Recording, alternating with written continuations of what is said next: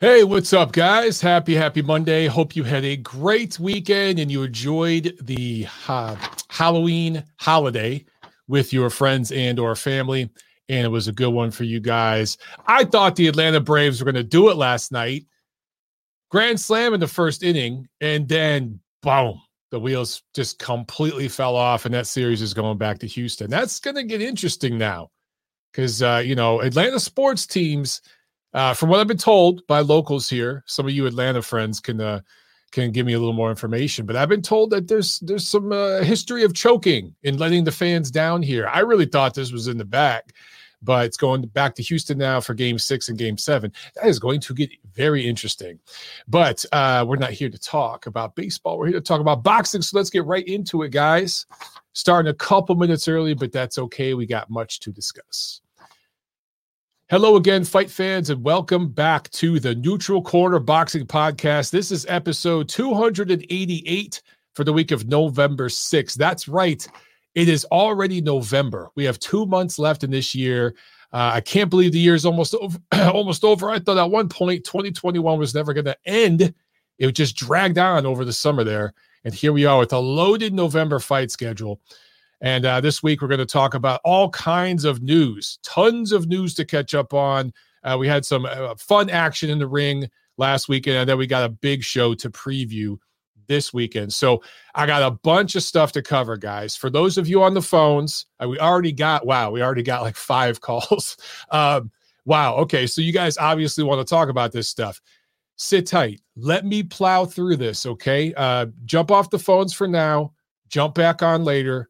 Give me a good 30 minutes or so to get through all this, and we'll talk on the back end, all right? Because like I said, we got much to cover. So this is TNC 288 for the week of November 6th. As always, guys, I remind you, please make sure that you're subscribed to the Ring Digital YouTube channel where you're watching me live right there. I should mention, I'm your host, Michael Montero, for the Ring Magazine, ringtv.com, and the Ring Digital YouTube. Make sure you're subscribed, click that notification bell, and check out my audio pod, Montero Unboxing, the Neutral Corner. You can find it on podcast platforms around the world.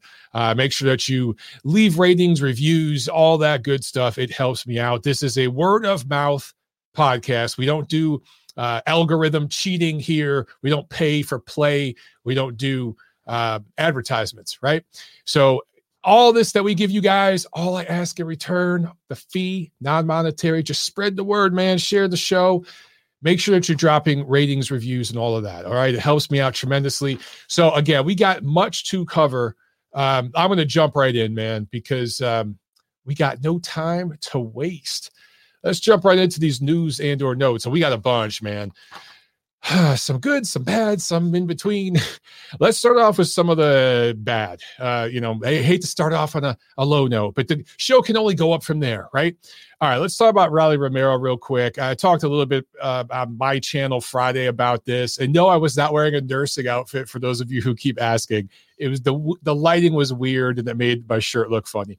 Anyway, back in town now. I was out of town last weekend. Back in town here in the studio. Rolly Romero, sexual assault allegations. I don't need to bring up the details or the woman's name that brought it up, but now I believe it's up to like 5 women, more than 5 women have said things on Twitter. It was one woman who really started it, and then a bunch piled on. So as with these things, all things these days, there's 2 sides to it, and people are kind of already choosing their side without even having the information. Some people are just saying, believe all women. Rolly Romero's a shitbag. Other people are saying, well, why are these women talking now? Why didn't they call the police?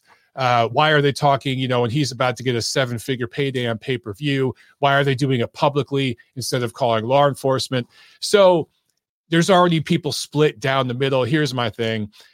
Everyone sit back, let the legal process play out. That was a Freudian slip there. I said payouts. I meant to say playouts, but considering the dollars involved, I think there might be some payout here. That's usually how these things go.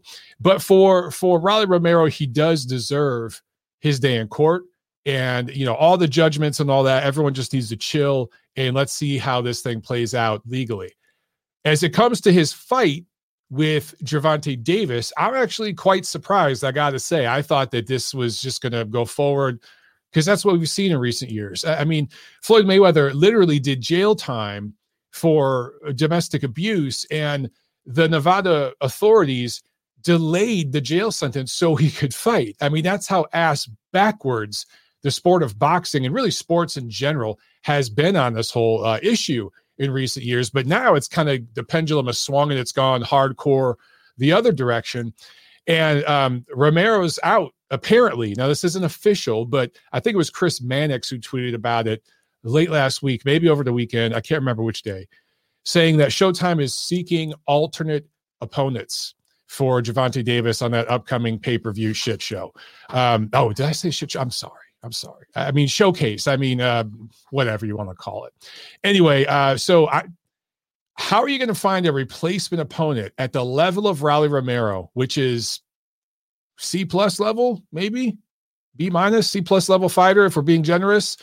Lost to Jackson Marinas last year, got the decision. You're going to find a guy at that level that can market and sell the fight as well as Rolly can this late in the game. That's going to be tough, man. That's really going to be tough. It's going to be interesting to see what Showtime does. All right. Moving forward from there, let's talk about Claressa Shields losing an MMA fight against Abigail Montes by split decision. It should have been a unanimous decision. You could argue Claressa won the first round of the fight. Every round after that clearly was won by Montes. Not that she did a whole heck of a lot, but she did more than Shields. Some people on boxing Twitter that don't like Claressa went all out, just, beating the hell out of her the following day. And then there's the Claressa cult who went all out defending her. So, again, kind of split down the middle on that. Look, the way I look at it, does this affect her standing in boxing? Absolutely not. I don't think she should have ever done it. I don't see why she did this in the middle of her career. I ranted about this for probably 30 minutes on my show Friday, so I'm not going to go down that again. All I'll say is Claressa had, and still I think does somewhat have, but not to the level she did before. I'll just say when Claressa got out of the Olympics and was about to go pro, she really had opportunities to be an ambassador for women's boxing. And she still is to a large degree. Don't get me wrong, but she's ruffled a lot of feathers. She's burned a lot of bridges, and she's just rubbed people the wrong way. I guess there's no better way to put it. And she's going to have to do some cleanup now. Okay. I still think that despite the fact that there's no signature opponent for her yet between 154 and 168 where she fights, eventually down the line, there's a possible Savannah Marshall fight. That's a big fight, particularly if she's willing to travel to the UK. But she needs to build that fight. She could. Also, if she wants to move down to 147, and that'd be really, really, really difficult, but if she really thinks she could do it, it wouldn't compromise her health too much, there are some big fight opportunities for her there. But if I were Claressa, I would just fight 4 or 5 times a year. I'd fight for short money because collectively it'll add up, and just beat all these girls. Yes, there's only like 17 of them in one particular division. Beat all 17 of them. Just fight them all, beat them all, have all the damn titles at one time, and really set a precedent that futures can be built off of, and she still has that opportunity. So hopefully she starts to kind of get it. But this whole MMA thing her attitude was, well, boxing ain't doing nothing for me. Boxing's letting me down. I should be a superstar. I should be making millions and millions of dollars and headlining pay-per-views. Look at all the world titles I've won. There's so much delusion in that camp, and there's nobody around that's talking truth to her and explaining the business behind the business, and how her 12 world titles aren't even equivalent to one title in men's boxing when you think about it, with the level of competition she's faced. And I've broken down all these numbers before. Ain't going to do it again here. All I'm saying is, if somebody would actually talk to her and bring her back down to earth, there's still some great opportunities for her in the boxing world. And this little experiment over in MMA really doesn't change that to me. If anything, it expanded her base a little bit and got more people, more eyes on her, And maybe in the end, that's a good thing for her in her boxing career, because people will look at it like, damn, she tried something. She went out there and tried something, and props to her for that, because a lot of people wouldn't do it. All right, so we'll find out what happens with her. Let's one more boxer behaving badly. Jose Uzcategui tests positive for EPO. He's out of his November 13th fight with David Benavidez. Look, I always thought Uzcategui was overrated anyway. PBC tried to sell him as this killer, this avoided fighter that nobody wanted to face. Which elite level fighter has he beat? I know he beat Darrell, I think, once, and then Darrell beat him. And then there was the whole thing with the good job unk, back to Clarissa Shields. There was all that. But when Caleb Plant beat him, I think that's when a lot of people started talking, man, this guy was great. He was really, really good. He's just not on that level to me. And I had zero interest in seeing him fight Benavidez anyway. I'd rather see Benavidez fight another top super middleweight. So I don't know who, I can't remember if they got a replacement for Benavidez yet or not, but he's still going to fight November 13th. We're going to talk about him more later in the show, because I still don't know what to think about Benavidez, because potentially, eye test wise, he might be the best challenge, the top challenge for Canelo Alvarez at 168, even though he doesn't hold a title. But we don't know because he hasn't fought anybody. So we'll talk more about that later on. All right, let's talk about some fights coming together. Jake Paul versus Tommy Fury. I know. Hold your excitement back. That is official for December 18th in Tampa, Florida. And I saw Jake Paul post something on, I think it was Instagram, and I shared it. And I think it was actually Frank Warren. I can't remember who, maybe it was Frank Warren, shared it on behalf of Jake Paul, that said they're going to bring in Hasbulla to his camp, that tiny little dude that some people think is just a kid. No, he's really like 18, 19 years old. He has a medical condition that makes him that tiny. And it affects his voice and his facial features, all of that. I can't remember the name of the condition. Don't ask me. I don't even think I could pronounce it. Anyway, sneaky genius marketing by Jake Paul. And look, do I really want to watch Jake Paul fight? Not necessarily. Am I interested in this fight? No. Do I rate Jake Paul on any top 10 list or even top 50 list in any division or anything like that? Of course not. Of course not. But I have to admit, there's a tiny little part of me that he's starting to win over, because he really seems to understand how to manipulate media and use social media in particular, but all forms of media, specifically social media though, to his advantage. And it's something I think he learned from looking at Floyd Mayweather and even Donald Trump to a degree. I'm not talking politics here, guys. I just mean the individual and the way he uses media. And people like that, okay? In a reality show sense. Remember, Donald Trump was a reality TV show star. Floyd Mayweather, reality TV show star as well. He really built, in a big way, these preview shows that HBO used to do and now Showtime does. I can't remember. I think it's called All Access now. Floyd was kind of a pioneer in that regard, right? So guys like that kind of know how to use, I call it trash TV. It's called reality TV. Trust me, it's not reality. There's casting directors casting those shows, okay? It is scripted. But anyway, trash TV, social media, soap opera kind of stuff to manipulate fans and monetize that shit and become wealthy. And Jake has learned how to do it. And he's learned how to do it in boxing. And he's going to fight Tommy Fury, a guy who's not very good, but has that last name, the heavyweight champ right now, Tyson Fury. Tommy Fury's a relative, very smart. And he does have somewhat of a boxing background. This is going to be the first guy with any semblance of a boxing background that Jake Paul is going to fight. So in that regard, it's interesting. And then him bringing on Hasbulla and all that just, again, shows he knows how to stay in the public eye. Didn't he retire for like 5 minutes and then he unretired? Like that right there was a masterful troll. So in that sense, Jake is kind of winning me over. He went at Claressa pretty hard last week.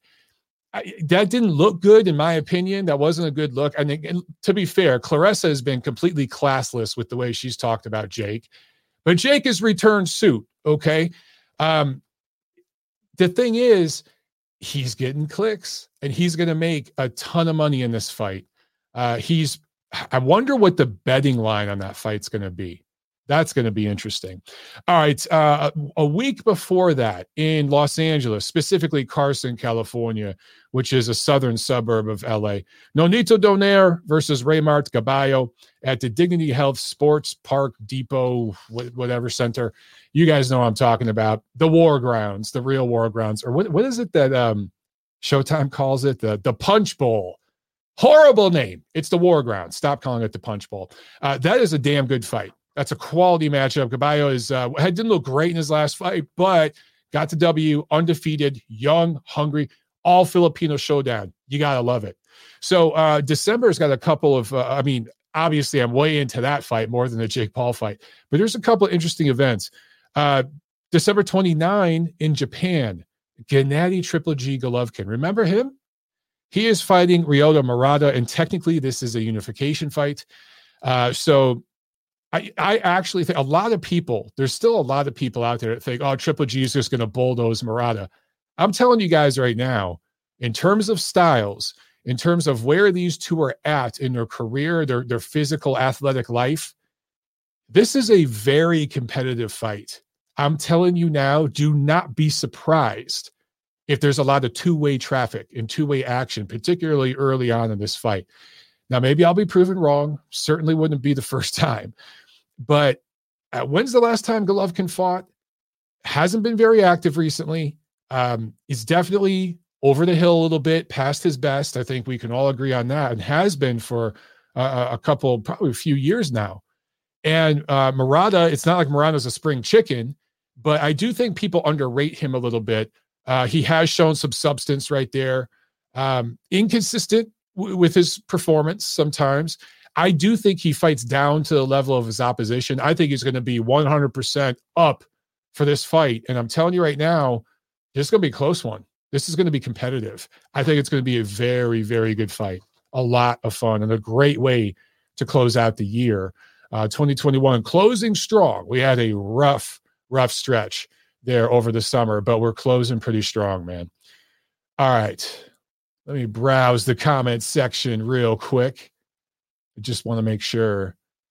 Oh, Abraham Gonzalez from NewYorkFights.com on the chat. He says, yo, I was one of the people on the phone. I'll call back. That's awesome, Abraham. I'm glad you're listening live, man. Got to meet Abraham a couple weeks ago here in Atlanta. He was here for the Herring Stevenson fight. It was great to meet him and several of you guys who traveled out. It's a lot of fun. The rooftop bar that I chose had a private event. It was totally sold out. So we had to go somewhere else. So we were going to take a cool picture up on the rooftop. Didn't work out that way, but it was still pretty awesome. All right, let's see here.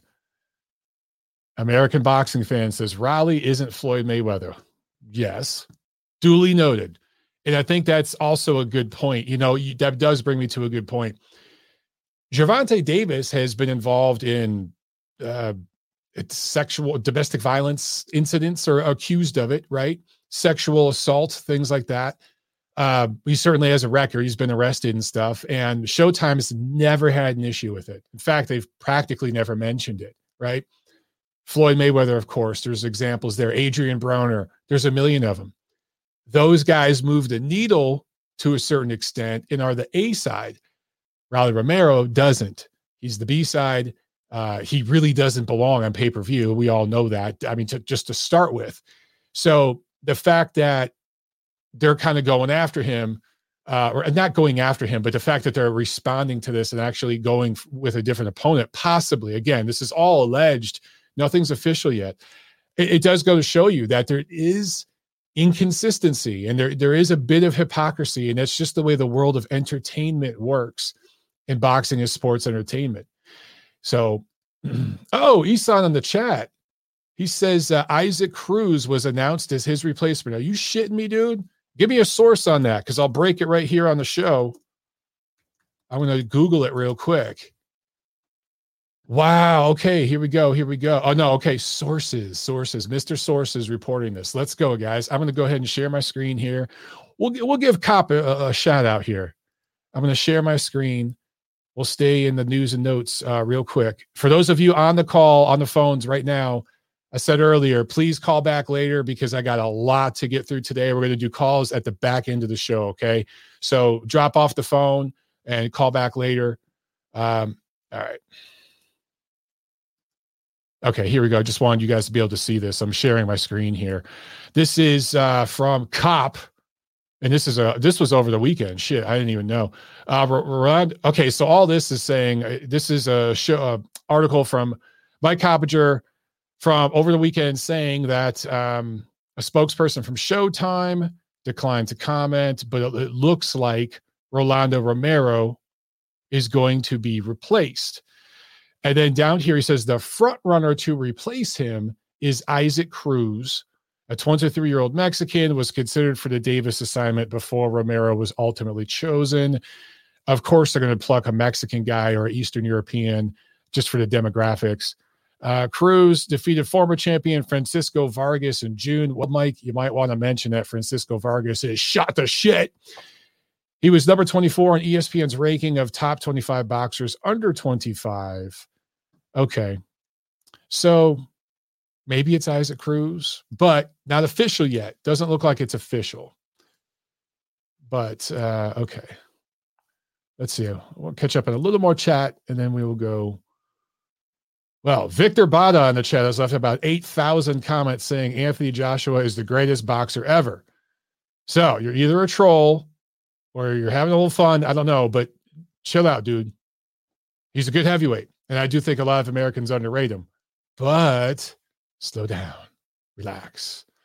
We get some interesting people in the chat. Anthony in the chat asked, who saw the Jonas Sultan versus Caraballo fight? Pretty good fight.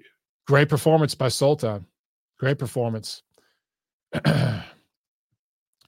Torian says Davis was going to stop him anyway. That dude was cannon fodder. Yeah, true that. I would feel bad, though, if, let's just say, it turns out he's innocent in all this and he lost out on this payday. Not that he deserved the payday or anything like that. I'm just saying that would suck. That would suck. Rich Lopez says, great fight. Sultan made a statement. I agree. Kauster says Hezbollah versus Bobo. I'm going to go with Bobo on that one, man. I'm going to go with Bobo. Bobo's my dude. I roll with Bobo. Glenn says domestic violence is disgusting. I agree. I concur. Nacho says Mike, Dan Raphael, and Mike Coppinger are reporting. All right. Michael Mendiola in the chat says, I heard Cruz was a possibility. So, all right, looks like a few of you guys. But again, I haven't seen anything that's official. Mandeli says, I hear Nico Ali is Muhammad Ali's grandson. Now, there you go. That's hilarious. And true, if you haven't heard it yet. Mitch Pryor says, not guilty or not charged doesn't mean innocent. Absolutely, Mitch. Absolutely. But in this country, you are innocent until proven guilty. So it doesn't look good. Okay, if this many women are piling on, doesn't look good. And I'd be surprised if nothing comes from this. But all I'm saying is we all need to let this legal process play out. All right, let me let's do a fight review. And then we'll jump back to some comments. All right, much to discuss, guys. Last Saturday, October 30th, tough night for Puerto Rican boxers. Sorry, Puerto Rican boxers. You guys had a rough one. I was trying to find the right sound effect. There it is. Yeah, it was a rough weekend for Puerto Rican boxers. Let's start in New York, Madison Square Garden, Hulu Theater. Top rank on ESPN, Jose Zepeda TKO won over Joshua Vargas, the 23-year-old Puerto Rican native out of the Bronx. These were junior welterweights, battle of southpaws.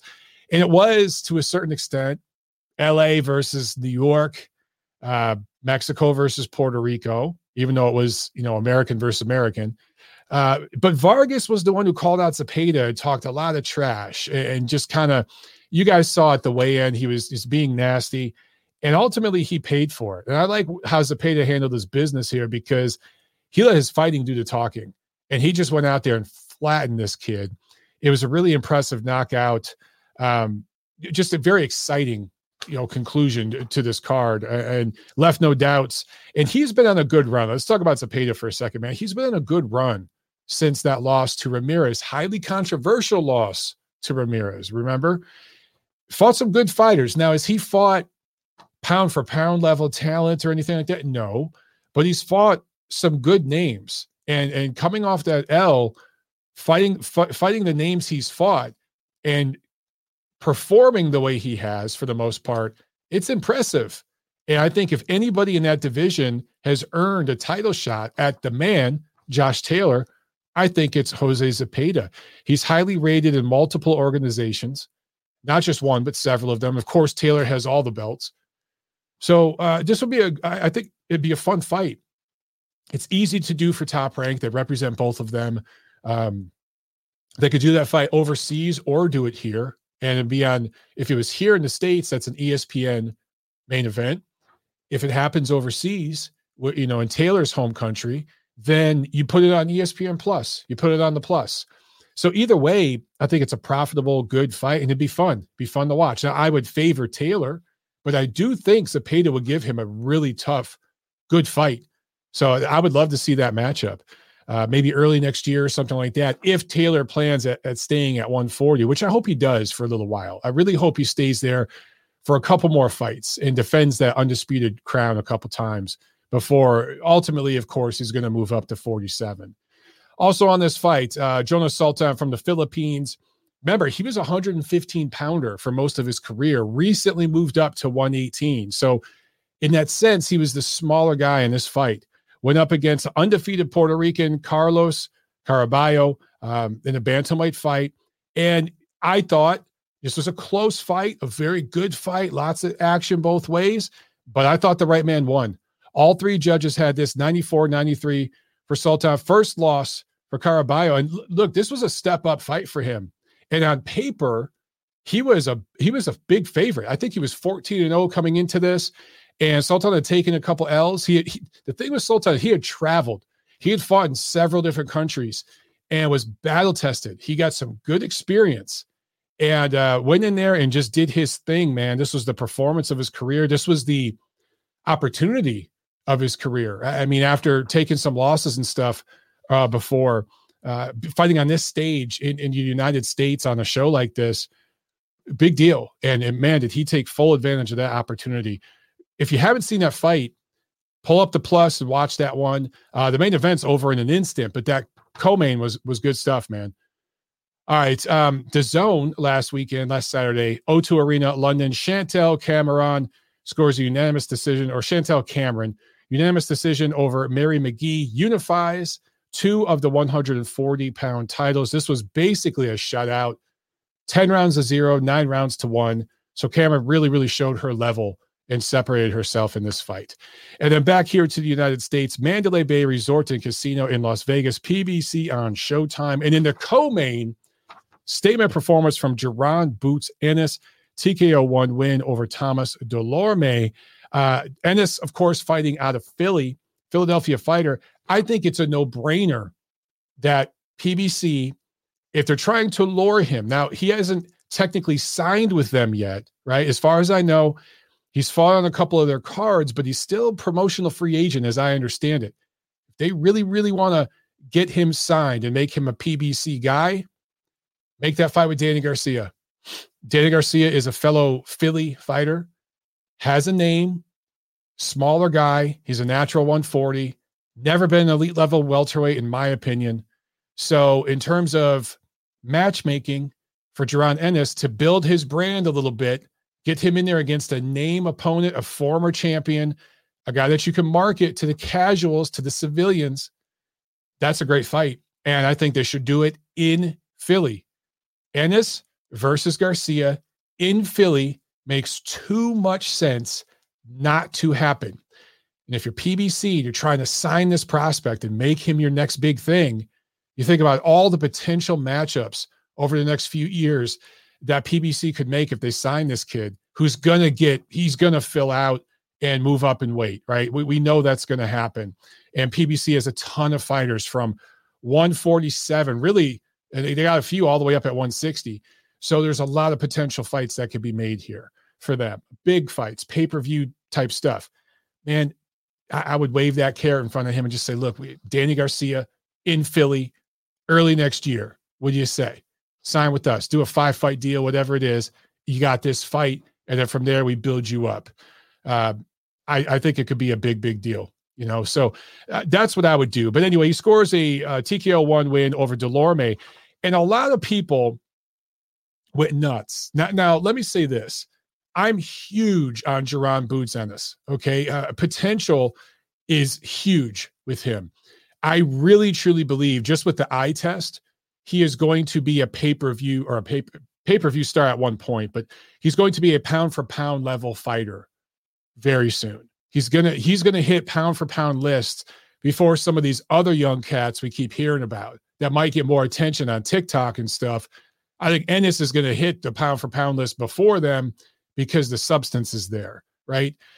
However, we still haven't seen him against a really, really top level fighter at their absolute best. And I remember Delorme is another guy that was a 140 that they brought up. So Ennis, a naturally bigger, stronger, longer guy against a faded veteran fighter who was never a top-rate fighter, but Delorme was good at his absolute best at 140. Yeah, he was a top-level fighter. At 47, though, he's kind of been used to build up resumes, if we're being honest. And Delorme, by the way, who was dropped twice, I should mention, is now 3-5-1 in his last 9 fights going back to 2014. Okay, we're currently in 2021. Going back to 2014, this guy is 3-5-1. You look at the 3 fights he won in those names, and then you look at the guys he lost to, and it tells you the level. So Ennis did everything he was supposed to do in this fight and more. He exceeded every expectation as a prospect. This was a step-up fight for him on paper, and he went in there. He landed a punch to the back of the head, to the side of the head. That's not on Ennis. It wasn't an illegal punch. He wasn't doing it purposely. It's on Delorme for bending over and creating that opportunity for Ennis. And it was an equilibrium shot. Delorme couldn't recover from it. This wasn't a true one-punch explosive knockout. Actually, I was more impressed by Zepeda's knockout of Vargas, even though Vargas is not a very proven fighter, and Delorme is a more proven fighter than Vargas. I just mean the way he executed it. Okay, it was beautiful, beautiful shot. This was more of a clubbing equilibrium kind of shot, and Ennis, to his credit, followed up on it. So he did everything you could ask from a young prospect. Okay, this isn't a knock on him at all, but some people are losing their minds a little bit. And I saw a bunch of, I shared some of these tweets that I saw from, was it Michael Thompson, former NBA player, saying he's the new Thomas Hearns. Pump the brakes on that shit. Just stop. Everyone immediately these days in sports, and it's not just with boxing. They do this with the NFL, NBA, everything. They immediately want to compare a dude to all-time greats. Dude, compare him to fighters in his own fucking era first. He's not even up there with Terrence Crawford and Errol Spence yet. Now, he might beat them one day, but I'm talking in terms of accomplishments. He doesn't even outrate those guys yet. And those guys don't rate that highly to me because they haven't fought each other yet. So slow down with the comparisons to Tommy Hearns. And by the way, he doesn't even really fight like Tommy Hearns. Their body types and everything are different, and their styles are different. I think there's more comparisons. Not that I'm trying to do this yet, but I'm just saying in terms of styles, there's more comparisons to Roy Jones Jr. and guys like that by the way he fights, okay? And there's even a little bit of Terrence Crawford in there too with the switch hitting and stuff. So there's other fighters I'd compare him to anyway. But I just hate when the hyperbole. It's just like, a few weeks back when we had the third fight between Fury and Wilder. Fun fight. There was action. Both guys were down, but people were calling that the best heavyweight championship fight they'd ever seen. They were saying it was the best fight this century, the best trilogy of all time, right? And I expect people related to the promotion to say crazy shit like that. And Tyson Fury, I expect him to say shit like that. But knowledgeable media members that have just a somewhat of a semblance of historical knowledge of the sport should not be saying things like that, because it wasn't. It wasn't the best trilogy of the last 10 years. Chill the fuck out, guys. So anyway, I digress. Delorme's best win of his entire career is a split decision win over Hank Lundy at 140 in 2014. Okay. That was the pinnacle of his career achievement. So this is a great performance by Jaron Ennis. Crazy excited about the potential. I really think we have a potential pound for pound player on our hands. He might be the number one guy one day. But slow down. Let the process play out. Have some patience. Just enjoy the ride, man. Enjoy the ride. In the main event, Razhab Butaev, a Brooklyn-based Russian-born fighter, scored a TKO 9 win over Jamal James. The judges had it a majority decision for Butaev at the time of the stoppage. The judges should have had a unanimous decision. But somehow Judge Patricia Morse-Jarman, you've probably heard that name before, had this fight 76-75 James after 8 rounds. The other judges correctly had it scored 77-74 for Butaev. So you saw there was a little protection happening from one judge there for the house name, but wisely, Butaev left it out of the judge's hands. Some people didn't like the stoppage. I thought it was fine. The one thing about Butaev, his professional resume so far isn't that great. I think he's 14 fights in, 14-0, but his amateur career is reported as being 392-8. Now, I have no idea if that's true or not because I cannot confirm that. I couldn't confirm through any source that that's accurate or not, but that's what they reported as 392-8. Even if it was 300-100, any guy that has 400 amateur fights in his amateur career knows how to fight. So this is going to be a guy that's going to be fun to watch, man.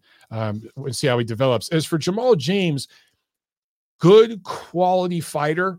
I just never thought he was on that A level. He's just missing something. There's just something missing there. And really, honestly, maybe it's just the power.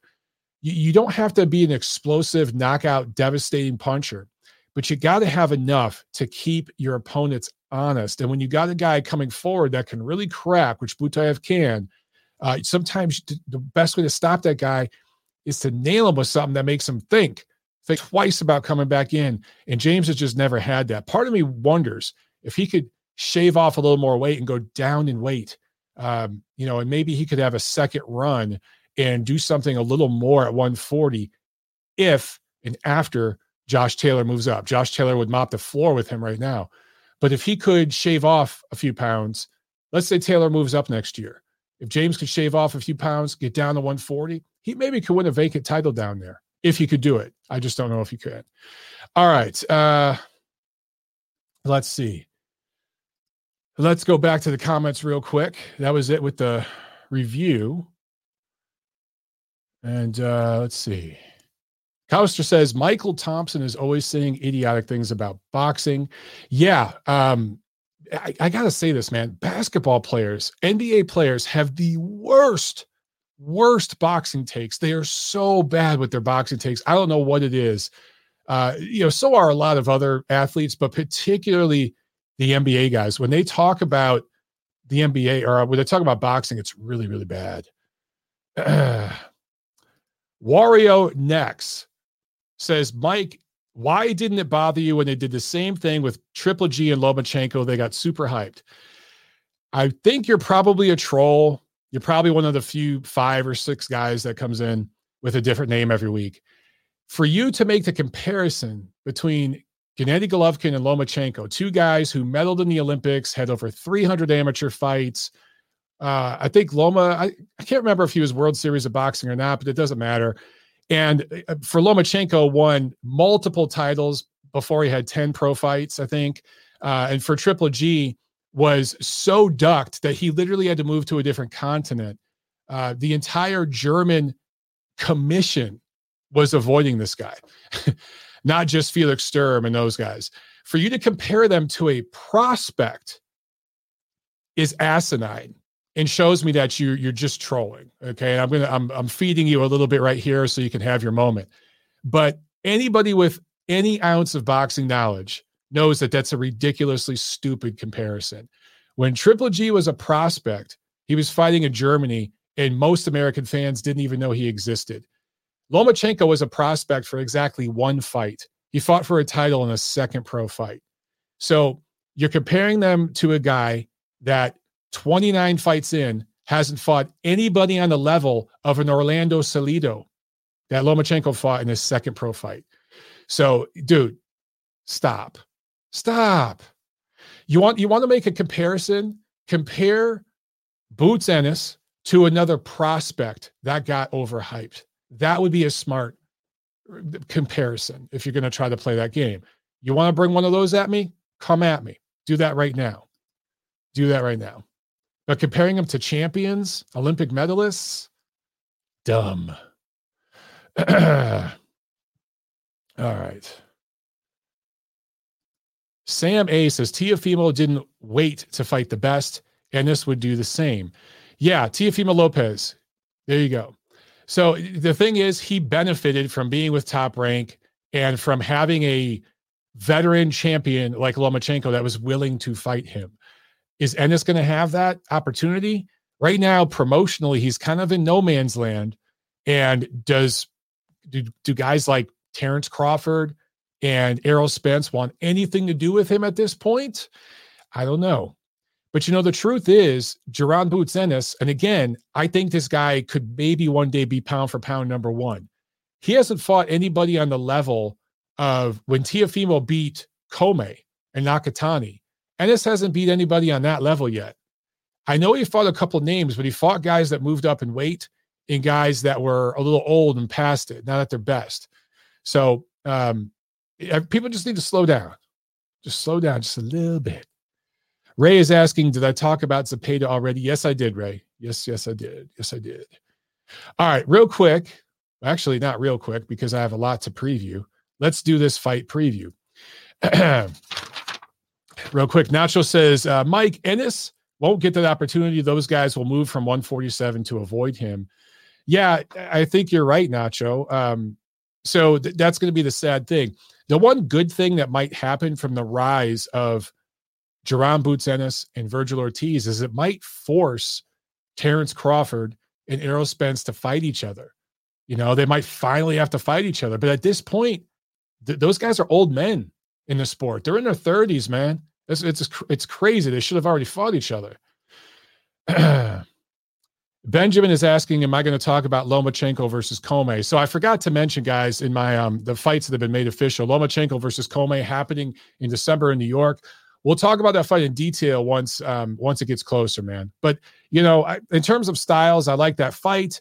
Lomachenko staying busy, but there are other fighters I'd rather see Lomachenko in the ring against. But I do think it will deliver in terms of action. Okay, let's start with Friday, November 5th. ESPN Plus is showing a card from Jamie Conlon. That is one of the Conlon brothers, who, he's a fighter, but also a promoter, and he's doing a card from Belfast, Northern Ireland. ESPN has picked that up. But then also there's a fight card here at the Virgin Hotel in Las Vegas in America that Top Rank is doing. Michaela Mayer putting her 130-pound title on the line against French woman Maïva Hamadouche. She has the IBF title. This will be her 7th defense. And Mayer has the WBO title. She's much taller, Michaela Mayer is. Will have an extraordinary reach advantage. And I think she'll have just an overall athletic and speed advantage. Hamadouche won the vacant title in 2016. Her only loss, and really her only elite level opponent, was to Delphine Persoon in 2015. She has a very weak resume and has kind of hung out in France and fought lesser opposition. I'll just put it nicely. So Michaela is going to win this fight big. Now, my knock on Michaela Mayer is kind of like Clarissa Shields. She doesn't knock girls out. She doesn't hurt girls. And if this fight goes the distance, that's a moral victory for Hamadouche. And that's a moral L, in my opinion, for Michaela Mayer in terms of style points. But she'll probably win this fight by decision and unify 2 titles here. So this is good matchmaking from Top Rank. This is going to be a showcase for Mayer. Saturday, November 6th, the big one. All right. MGM Grand Garden Arena, Las Vegas, Nevada. Canelo Promotions and TGB Promotions working together to do a fight on Showtime pay-per-view. The undercard to this pay-per-view is not even worth covering. So I'm sorry if I trigger some of you. I'm not even going to talk about it. Not even going to preview the fights on this undercard. It is one of the worst pay-per-view undercards I've ever seen for a major fight or a fight involving the top fighter in the sport. Really, really poor undercard. So I'm not even going to mention it. We're just going to get right to the main event. That's what you guys care about anyway, right? Saul Canelo Alvarez, 56-1-2, going up against Caleb Plant, 21-0. This is a complete unification of the super middleweight division, 168 pounds. Let's talk about that real quick, because I do think, obviously, this is historic. Canelo is going to win this fight pretty one-sidedly, and he's going to unify all the titles. And the promotion behind this fight is it's history in the making. You're going to see somebody win all the titles, undisputed, at 168. I love unification fights. I love when any fighter can clean out a division and grab all the titles. But you guys got to understand that a fighter doesn't necessarily have to win all 4 major sanctioning organization belts to solidify themselves as the man of a division. Sometimes the belt makes the fighter. Sometimes the fighter makes the belt.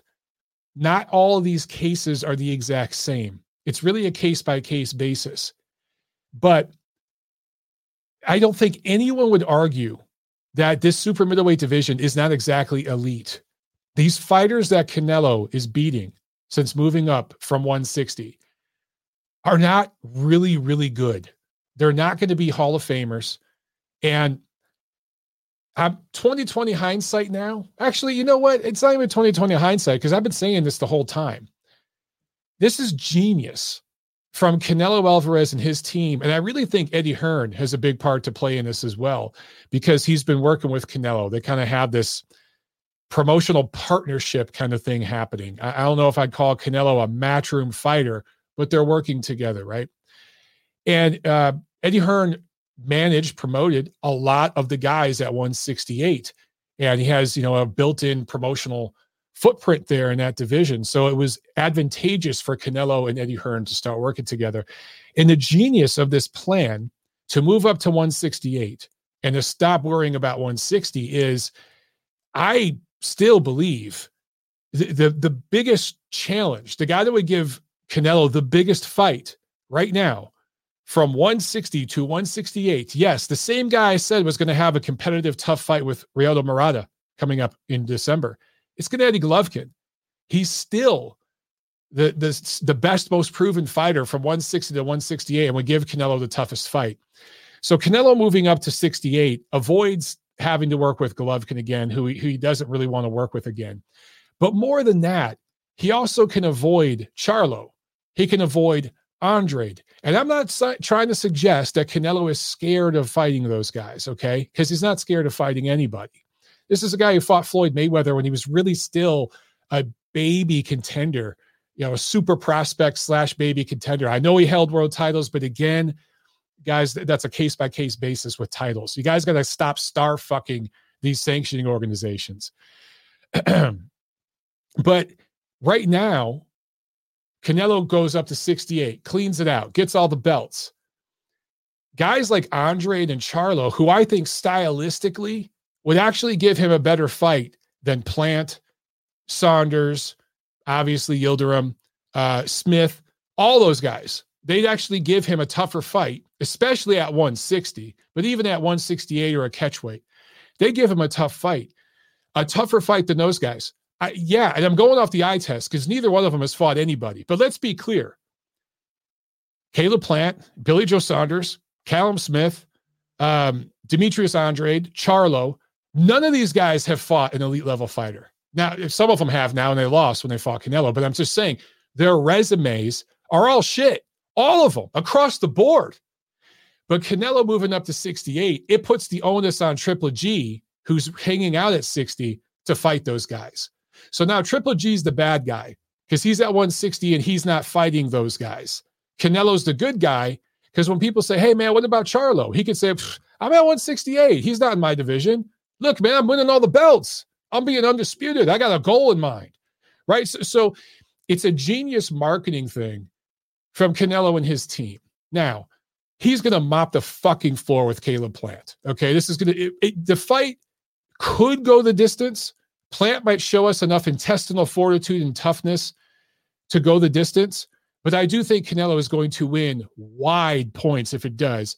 And I don't know what the over-under is. One of you guys can let me know, but I do think there's a strong possibility that Canelo can stop Plant. Either it's going to be an accumulation. I don't see a one-punch knockout, but an accumulation type shot or cuts.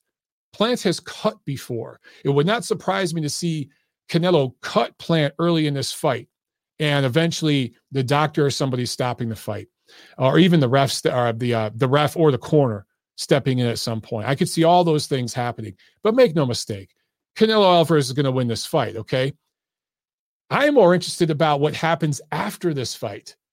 Okay, is this really a big fight? People are trying to talk about this like, oh, it's a big fight. Is it really big? I guess it's a big fight whenever Canelo Alvarez is in the ring. He could fight Avni Yildirim. It's still a big event. But guys, I'm nowhere near as excited as when I saw Canelo fight Gennady Golovkin. This isn't a 50-50 matchup like that. It's nowhere near that. And I think Golovkin Murata is going to be more competitive than this fight. Okay, for several reasons. But I'm more curious on what happens after. Does Canelo Alvarez fight David Benavidez, who I talked at the very beginning of the show about Benavidez, right?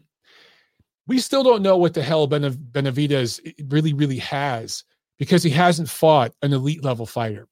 And we should have seen Benavidez fight Plant several years ago. We should have seen these guys fight each other, or, all these dudes should have fought each other.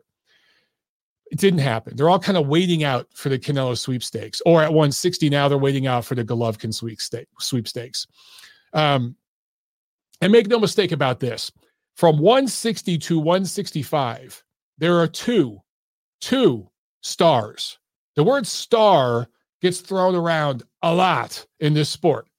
There are two bankable stars right now from 60 to 75. Their names are Canelo Alvarez and Gennady Golovkin. You don't like that? Too fucking bad. It's the truth. Charlo fought on pay-per-view. How'd that pay-per-view do? How'd it do? Artur Beterbiev's a killer. Yeah. Can he sell 10,000 outside of Montreal?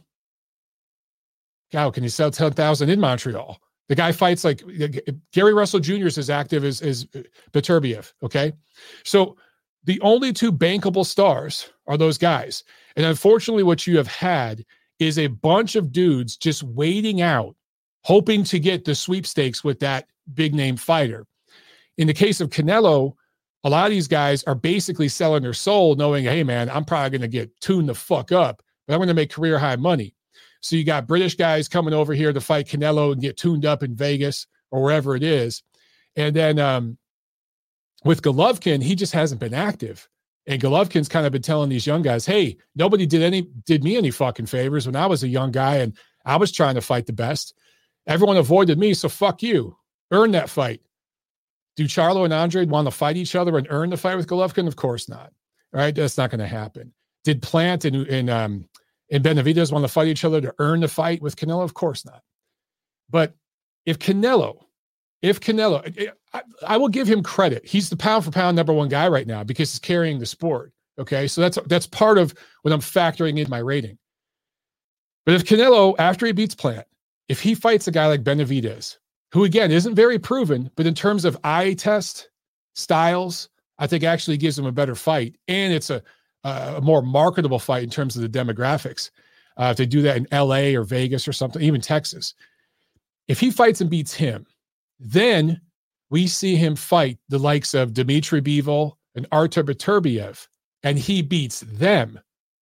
We could be talking about the best Mexican fighter of all time. Yes, I'm saying that. Because if he actually does all those things, right, and then beats whatever mandatories or whatever are in between all of that, that's going to be hard to top for other Mexican fighters in the past. I still think the third fight with Triple G needs to happen. You throw that in there, and then maybe a win over Charlo or something like that. If Charlo moves up to 68, something like that, I think really could put him at least in the conversation. I'm not saying it's a definite, okay, guys?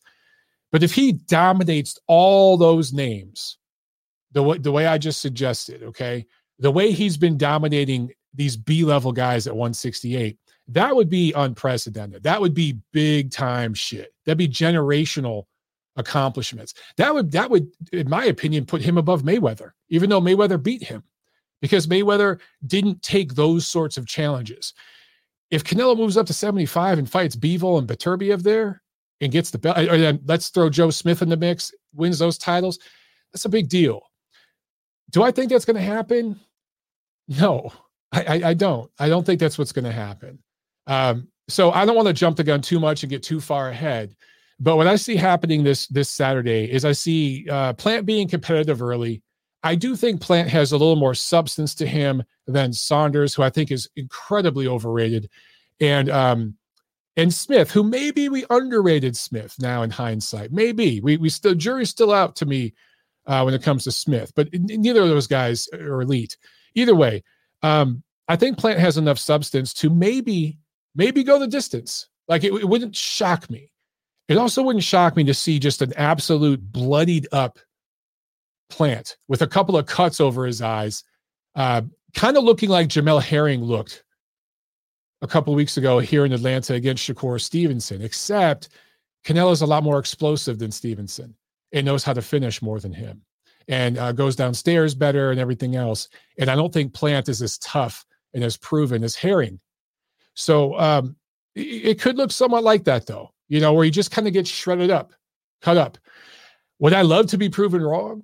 Would I love to see a great epic battle? Of course I would, because not only would it be great for the fans watching and everything like that, but it would build another American boxing star. If Caleb Plant goes the distance, and let's say it's a 115, 113 kind of fight, and he actually backs Canelo up, and it's somewhat like his fights with Gennady Golovkin, where people are arguing about the decision. And, people are split on who they think won. That not only is great for the sport, right? But there's another name now. It proves, hey, guys like me were wrong about Caleb Plant. He really does have something to him. He really is an elite level fighter. Shit, maybe we get a rematch next year. That's really good for the sport. So I hope that's what happens. I don't think that's what's going to happen, though. That's just not what I see. In terms of styles and everything else. And more than any of that, guys, you can't go from the level of opposition Caleb Plant has fought, which is really bad, really, really bad, to the top dude in the sport right now. Because not only are you going up against a dude who's in his absolute prime, his absolute peak, and that's what Canelo is right now. He is a peaking fighter. You're going up against that, but you're also going up against the motherfucking machine. And make no mistake, I get it. Caleb Plant's American and everything, but the machine here is Canelo. He's the sport. So you're going up against the man in the ring, but you're also going up against the machine outside the ring. So I think Plant is just going to be like, holy hell, the level that he's going to discover in this fight is unlike anything he's ever seen before. And I think that's going to be really apparent by the middle rounds. Who knows? Maybe it's apparent in the first couple rounds. We'll see. But I'll be watching. With some friends this week. So, yeah. All right. Let's, you know what? We are about an hour in. I'm just taking some notes here. And I think it's time to maybe jump to some calls. So if you guys want to jump on the phones, we'll jump to some of your calls. Let's keep them quick, though, today. All right, guys? Let's try to keep them at like 5 minutes or so. All right. Let's jump on this first one. 570, you're on the show. What's going on? Mike, it's Thad. Hey, I got some odds here for you on the Canelo fight, and he's 12-1 to win the fight. Okay. What's interesting is the over/under is 9.5 even money, and for the fight to go the distance, you're getting plus 225 if it goes the distance, and 175 minus 175 if it doesn't. So the odds makers are putting Canelo at a 2-1 favorite to knock out Plant. And if you're going to bet Plant, he's 14-1 both ways to win by decision and or knockout. So, he's a big underdog here. It's the biggest underdog I've seen of any of the titleists that Canelo has fought so far. And I think it plays into the fact that nobody really knows anything about Plant. Yeah. I've only seen him fight twice. We don't know if he could take a punch.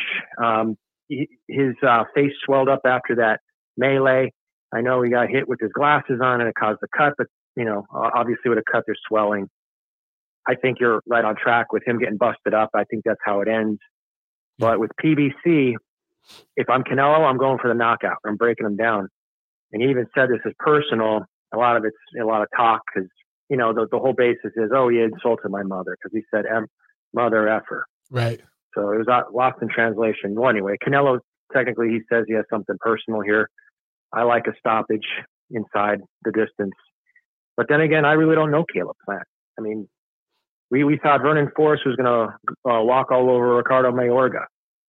But obviously, Plant's not that type of fighter. But we've seen a lot of upsets in boxing. But I would say since the odds are so high, Canelo wins this fight. Speaking of odds, this past weekend, Delorme was, listen, Ennis was 100-1 favorite, 100-1. Oof. That's twice as high as Buster Tyson versus Douglas, okay? He was 100-1 favorite and 50-1 favorite at other outlets. So the odds makers basically said, Delorme is looking for a soft place to land here. How this guy gets all this love, I don't know.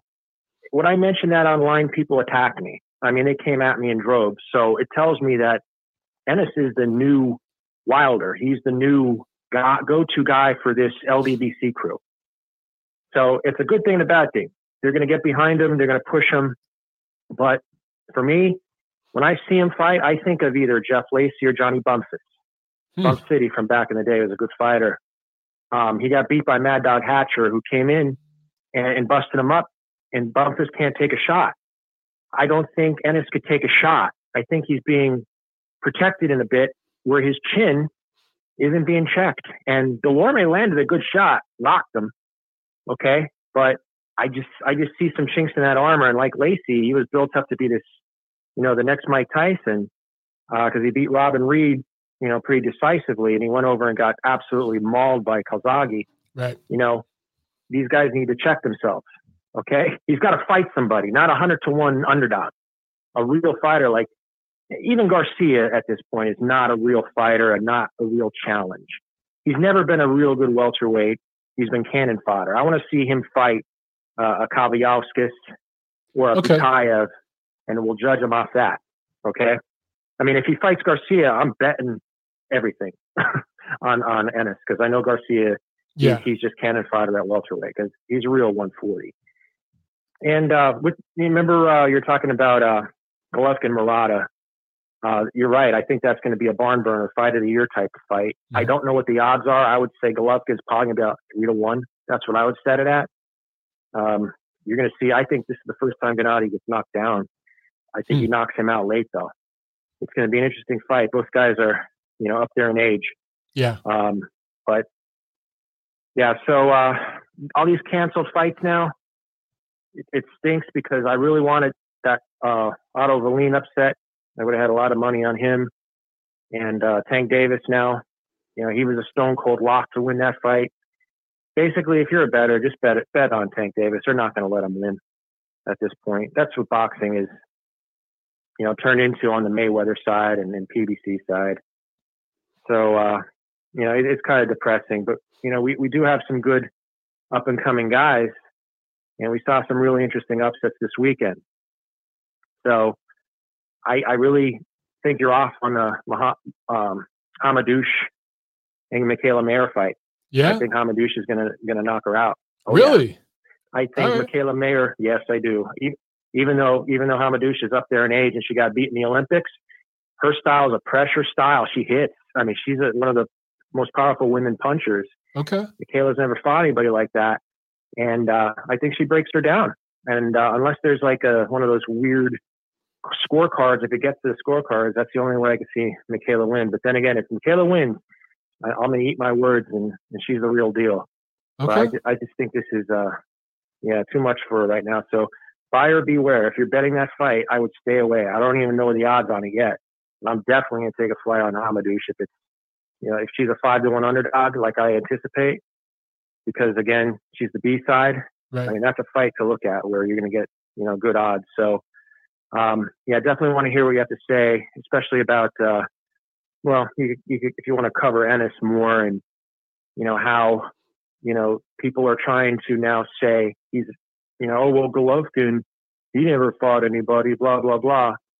But these are the same guys saying Ennis, oh, he's pound for pound now. He's the new Tommy Hearns. It's amazing, the double standard. It really, it's the same guys too. Yeah. Like they never cease to amaze me.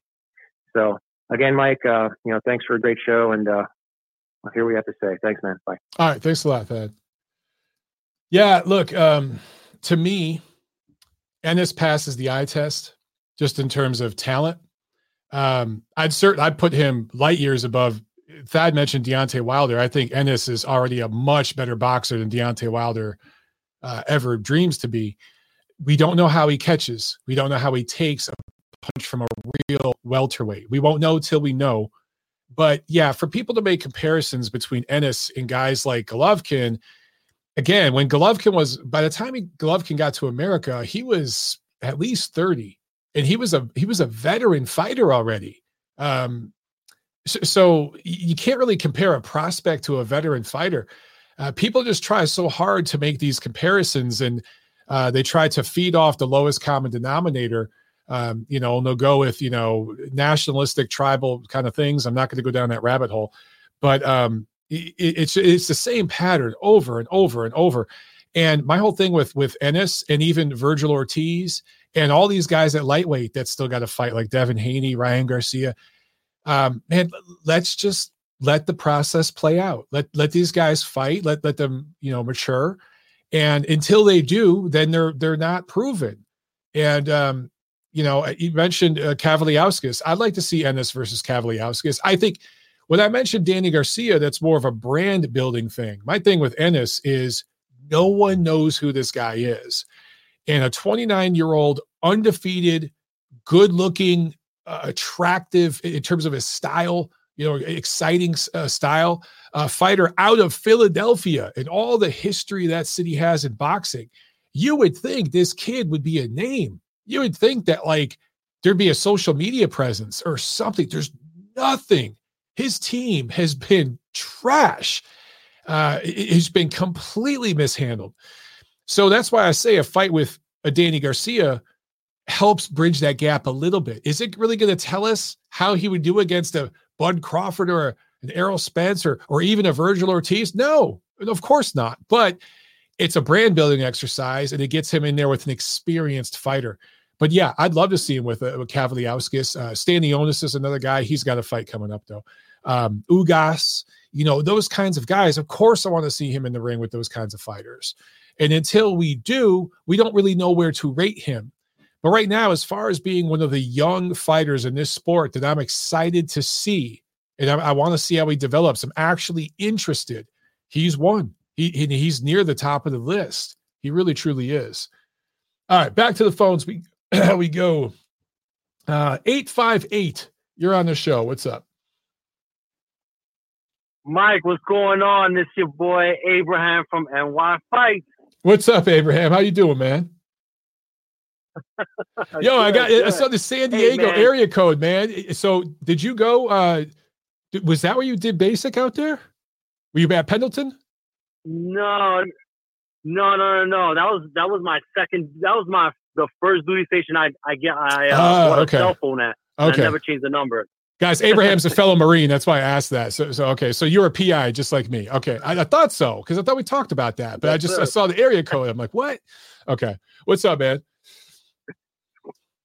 Hey, so for Canelo and Plant, I've got my chip clip ready to hold over my nose and pinch my nose because I feel like Plant is going to make this into a stinker.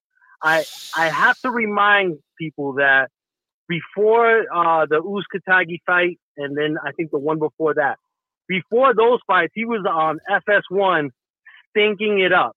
Yeah. People hated watching this fight because he was just boring, and it almost forced him to try to fight a fan-friendly fight, which is why they put him with Uzcategui and to try to draw some interest in him. So I feel like, he's going to try his best to stink it up, and either it's going to be a late stoppage by Canelo or it's going to be just a boring, one-sided decision like you mentioned. Oh, that would suck, man. Now, in regards to Ennis and Vergil Ortiz, the problem that I have is that the welterweight division, it's almost like you have there's too much of a gap between the champions and like everyone else. Yeah. And so with Vergil and Boots, we won't know what they have. We won't know if they're stars or not until they face the champion. And the problem is that right now, that doesn't look like it'll happen next year at all. So they have to hopefully get some of these former champions.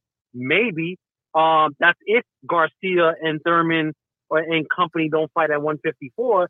But if not, they're left with fighting whoever's available until they can get one of the champions. And that's the only real way we're going to know if these guys are the real deal or not.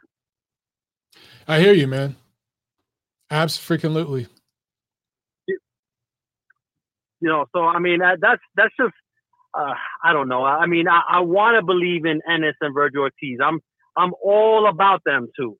Me too. But until they fight the champions, and we just won't know what we got there. Do you think those fights happen though, Abraham? The only other thing, realistically, do those fights even happen? I really don't think so. I think that the person that may be closest to getting a title fight, maybe at the end of 22 or early 23, would be Vergil Ortiz more than Ennis. Yeah, I agree. And that's if Crawford makes it past Porter. If they don't make the Spence Crawford fight in 22, then I think that De La Hoya has a little more leverage to make that fight, given the on and off relationship with Top Rank. Okay. So I think that they can make that fight, but Ennis is he's on Gilligan's Island right now. Yeah, man. And so let me ask you this. If you're Ennis and his team, which again has done a horrible job managing his career so far, in my opinion, who do you sign with? Because he's got to sign with one of these promoters. Do you go with Top Rank, knowing that maybe you get the Crawford fight, and then maybe you can get Josh Taylor, maybe even a Teofimo Lopez? Like, there's possibilities there. Or do you go with PBC, knowing you can fight the Ugases, maybe even go up to 54, fight Charlo, Spence? Which way would you go?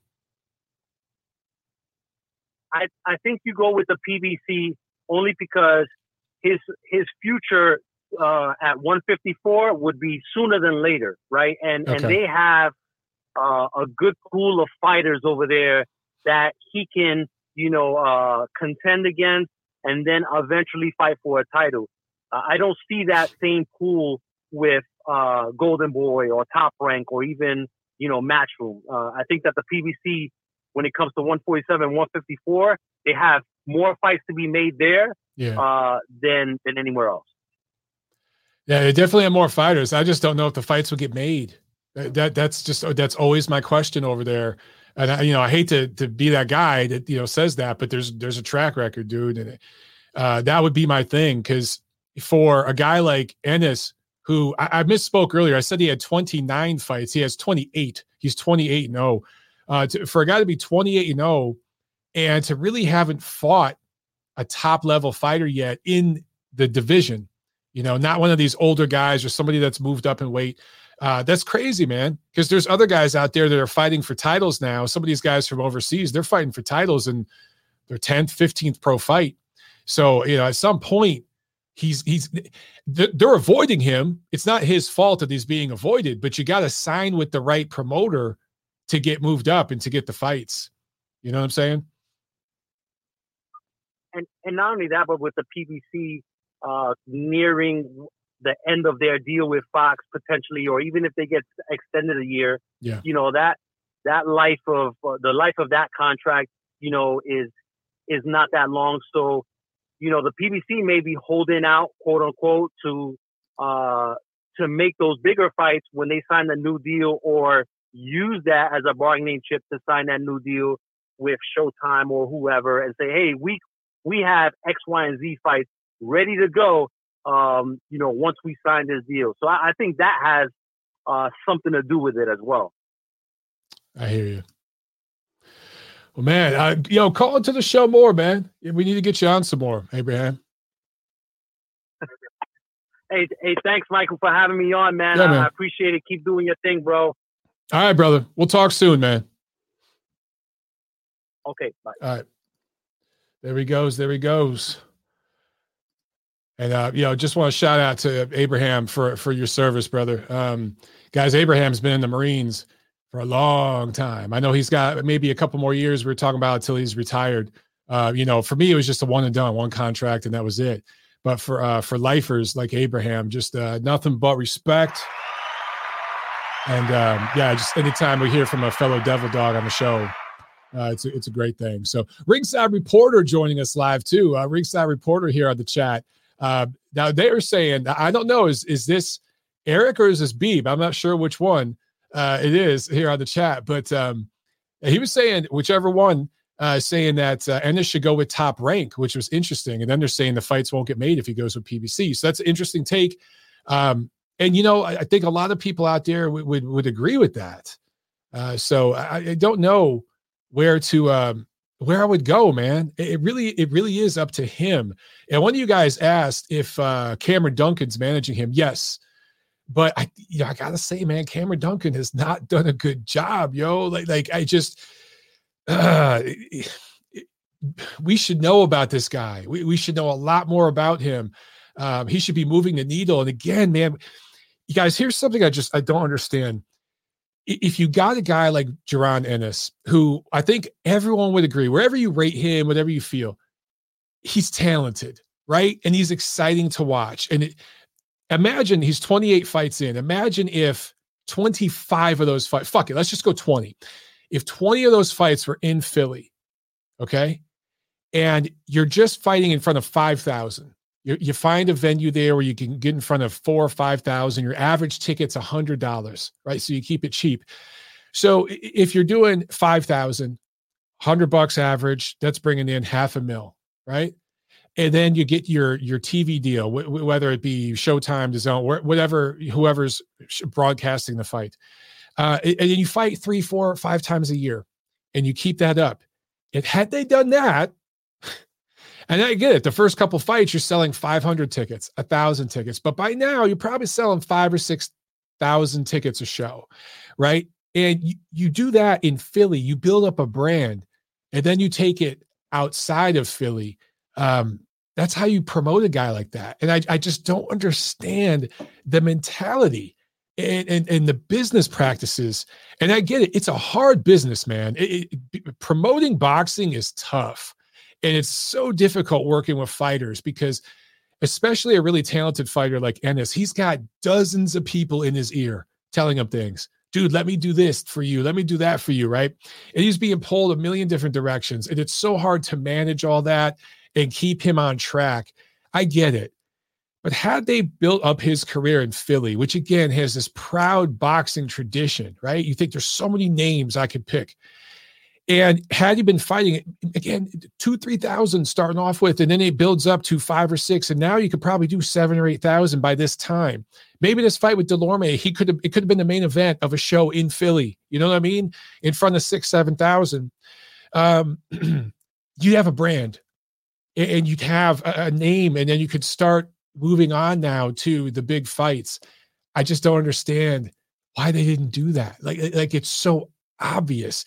And you look at what Top Rank did with a guy like Crawford in his hometown. Does anyone think of Omaha, Nebraska as a boxing hotbed?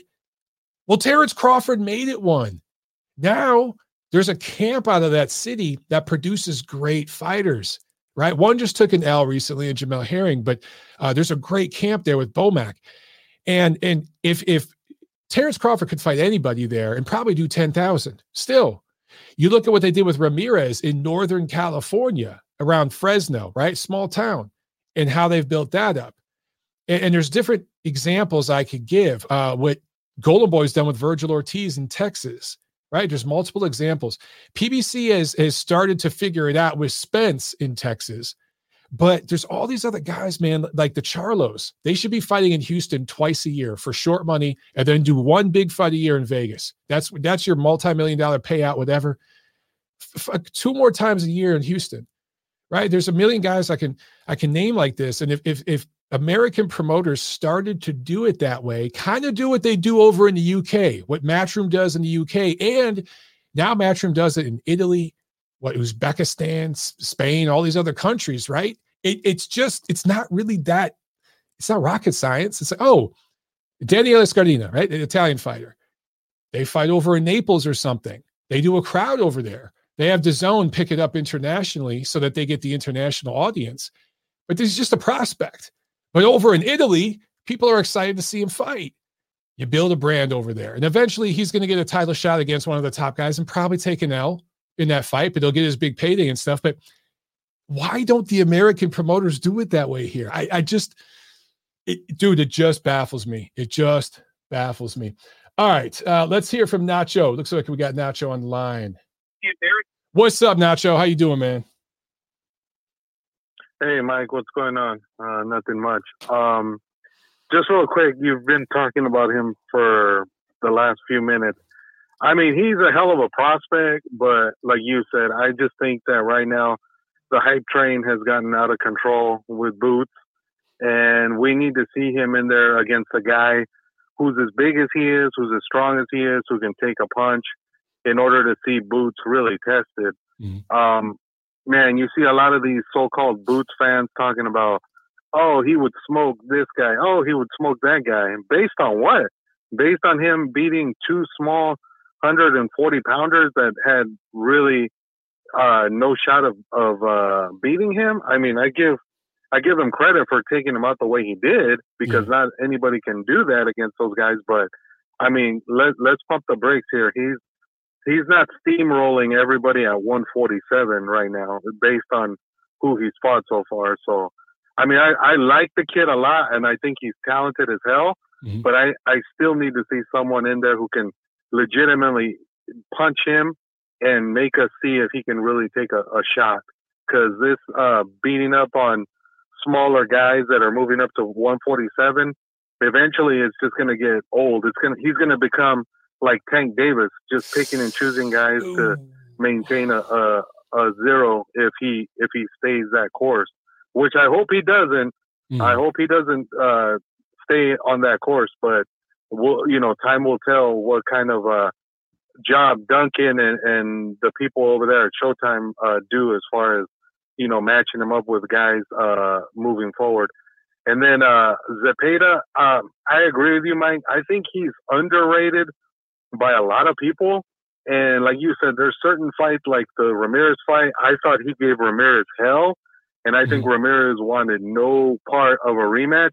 But honestly, though, Mike, I kind of have to agree with what some people have said about Zepeda. The problem with Zepeda is that his lack of motivation sometimes is what kills him.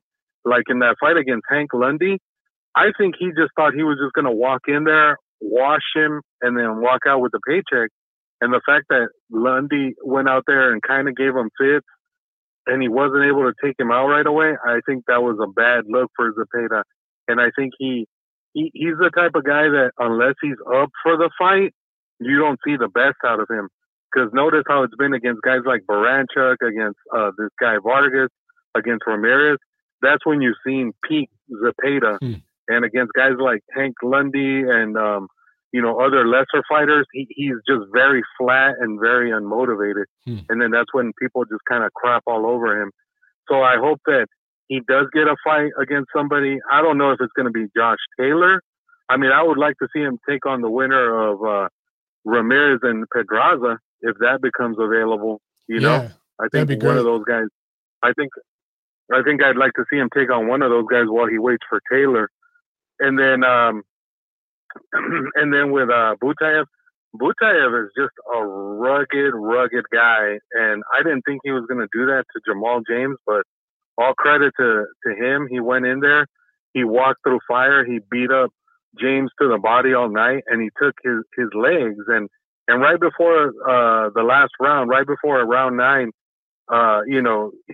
Jamal James told his corner, my legs. So like he knew he was done at that point. And he was just trying to see if he could make it to the end and survive. And some people complained about the stoppage, which I didn't have an issue with. I think it was a good stoppage.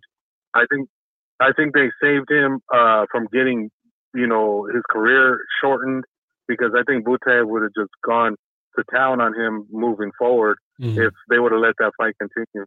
So I think it was a good stoppage. Butaev is going to have to wait for whoever wins between Ugas and Stanionis, which, I think it's going to be a hell of a fight, too. I think Ugas has got his work cut out for him if he wants to hold on to that belt. For sure. Fighting both of these guys is not going to be easy by any stretch of the imagination. And then my last thing, Mike, because you say you wanted people to keep the calls short. With Canelo, I agree with everything you've said about him moving up to 68. He's kind of pulled himself away from the whole Charlo, Andre conversation, and those guys, like you said, they've refused to do anything as far as putting in the work themselves to force Canelo to have to fight him. They've basically resorted to trying to crash press conferences and begging for Canelo to fight him.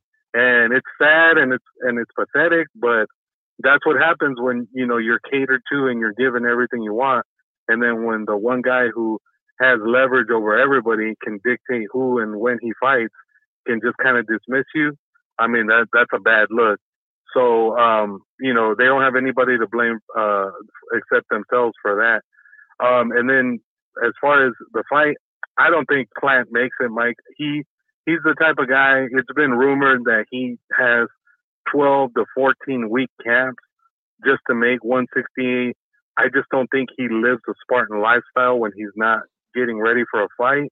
And I think that's going to tell as the fight goes on. I think, like you said, he'll be competitive in the first third or so of the fight. Mm-hmm. But I think once Canelo starts hitting him to the body and he starts taking that movement out of his legs, I think he's going to end up beating him up and stopping him. I think he stops him in like 8, Mike. That's just how I see it playing out. I think he ends up stopping him way before he goes the distance. It'd be shocking if Plant went the distance. I give him a lot of credit if he survived 12 rounds and made it out without, getting knocked out. But I just don't see it. He's a guy who I think legitimately he's like a Fabergé egg. The PBC has done everything they can to protect him and that title. And I think they know that this is his cash out. So that's why I think they're just kind of conceding the fact that, they don't think he's gonna be viable in the sense of having that 0 to his name anymore. So, all right, Mike, that was my call. All right, Nacho, good stuff, man. Later. All right, man. All right, bro. Later. All right, let's jump right. Wow, we got a bunch of calls, man. Okay. Let's go to Joe Habib from Ringside Reporter is on the show. What's up, Joe? How you doing, man? What's going on, Mike? Chilling, man. I understand people want Ennis to fight somebody, but let's look at the eye test. I like resume, but sometimes you just look at somebody and you can tell the guy's special. He switched to southpaw effortlessly, taps him with the left hand. People have to really look and see that sequence at the end when he knocked out Delorme. He taps him with the left hand, comes around with a little tapping right hook, and then he sneaks the other punch, the other left hand, boom, real hard. Boom. So what he does is he just like extemporaneously on the fly switches to southpaw on the inside, not on the outside, on the inside. Then he taps him, and then goes boom. So he just touches him with the left just to feel him, and Delorme's getting the rhythm of that softer punch, and then he hits him another soft punch, and then he just on the turn of a dime, boom, sneaks that left hand in there and changes up the power. That's like a drill on the pads. You see someone do that on the pads, and when you're watching him, you say to yourself, he could never do that in a real fight. Mm-hmm. But he did it in a real fight. Yeah. And you could look at Delorme and you can, I think he's a decent fighter. He was a solid fighter at one point. Obviously, he's got some miles on him. But look at other guys like Ugas went 10 rounds with him. Jamal James went the distance with him in a loss, right? He won, excuse me. Crawford went I think 7 rounds with him. he blew him out in one round. Like, okay, the opposition's not great, but these guys aren't staying around long. You know, when he did get hit with a right hand, and he just like laughed at it. Yep. So going by the eye test, I got to be honest with you. I think this guy can beat the champions now, all of them. I think it's a pick-em fight against Crawford, but I still think he would beat Crawford. You think he'd beat Crawford right now? Right now, yeah, right now. This is what I said about Tyson Fury after the second Derek Chisora fight. I said, this guy is going to be special. I said he's going to be heavyweight champion. He's going to be Klitschko one day. And he was a 4-1 underdog. And you can go back to the Boxing Boys days when I was talking about Fury. Certain guys, like Shakur Stevenson, I know people are downing, you know, the pairing, right? Because this is what people do. They love to devalue the guy that lost. And of course, and just you know how that shit works. They don't want to elevate. They don't want to elevate the guy that won. Yeah. But when I watched that Shakur Stevenson fight, I said to I'm an eye. Obviously, resume means a lot, but I'm sometimes the eye test for me will trump resume, right? Yeah. And when I saw what Shakur did in that fight, how he was effective, not only from the outside, but the mid range, right, and on the inside, how he was dogging him on the inside too. Yeah. And that right hook that he hit him with, he's a natural right hand. He's a right-handed person, and he's a southpaw, which is a outstanding attribute to have as a southpaw, right? Because when you're fighting orthodox guys, they're not ready for your right hook. Like not many southpaws you can count on your hand had great right hooks. Mm-hmm. I think Sergio Martinez is the only southpaw that comes to mind that you know had a good right hook. So you know if this kid sits down on his punches, right, and grits his teeth like he did in that fight, that was a phenomenal performance. I agree. That was a phenomenal performance. You know, most people thought he would win in decision, but no one thought he would beat him up like that. Yep. So sometimes you just look at and I'll go back to Andre Ward. When I saw Andre Ward beat Edison Miranda, that was another moment that I said, you know what, this guy's going to be special. Because when someone shows you certain things, when you look real closely and you see little things, and they just stand out to you, and you say to yourself, "This is special what this guy's doing right now." Sometimes you say, "Well, you know what? He could do this against just about anybody." And obviously, all the fights for Ennis are not going to be as easy as the Delorme fight. But I'm just seeing like natural, adaptive, reactive movement from this guy. Like Teofimo Lopez is another guy is very adaptive, reactive, very reflexive. Mm-hmm. You can just see guys who just do things without even thinking. It's just habit. It's instinctive. Shakur Stevenson's one of them. Andre Ward was one of them. And this kid is another one. And Tyson Fury is another one. Like, you know, as much as I like Virgil Ortiz, he's a gritty guy. He's a good boxer, excellent inside fighter. He doesn't have what this kid has. When I say the adaptive, reactive. Yeah, he thinks he's got to think about it to set it up. Yeah. Exactly. Yeah. You know, certain guys they just process things faster than other guys. You know, Lomachenko's another one. But that's all I got to say. And again, anyone that says, you know what, I want to see him in with better guys, great. I think everyone wants to see him with better guys. Right. But, you know, I think he's going to be special. I'm saying it right now. I think he beats every welterweight in the world right now. And I'm going to say something really controversial. I think Spence, I think Ennis is a nightmare style-wise for Spence because no, I agree. I think Crawford would be Crawford's a tougher fight. Yeah, he's got quick feet. Crawford's got very quick feet. Spence doesn't have the quickest feet in the world. He really doesn't. And also, Spence, that's his one downfall. I think Crawford's switch hitting and the length on his jab, he gets really, really good length on that jab. Oh, and he's got very long arms too. He can mess up your timing. He could change up the angle on it. He could shoot it to your chest, to your shoulder, wherever he wants to put it. I think he would give Ennis. Right now, I just think Crawford's a little too experienced, but I hear you. I think it would probably be the toughest fight of Crawford's career. But I think Ennis could beat Spence right now. I really do believe that. Yeah. You know what my opinion on that, though, is, Mike? To me, Ennis is a bigger version of Crawford with a little more pop in his punches. That's actually, I like that comparison a lot. I like that comparison a lot because And Crawford's getting up there. He's going to be 35 pretty soon. Yeah. Right? This kid's only 24 years old. That's the scary thing about it. And the Lipinets fight, I get it. Lipinets is small. I get it. But who beats up Lipinets like that? Who does that to Lipinets? It's a good point. Who knocks Delorme out in one? Who knocks Delorme out in one round and does it in the southpaw stance? Who does that? Yeah. So that's all I'm saying. But thank you for taking my call. I didn't want to hold up your line too much. Hey, man. Great call show. Call back, brother. Call back, all right? I appreciate it. Thank you so much, man. I appreciate it. All right, have a good one. Bye. Yeah, great stuff from Beeb. Look, for the record, I agree with a lot of what Beeb just said. And the one thing I forgot to ask Beeb, where would he rate? Beeb, if you're still on, answer this in the chat.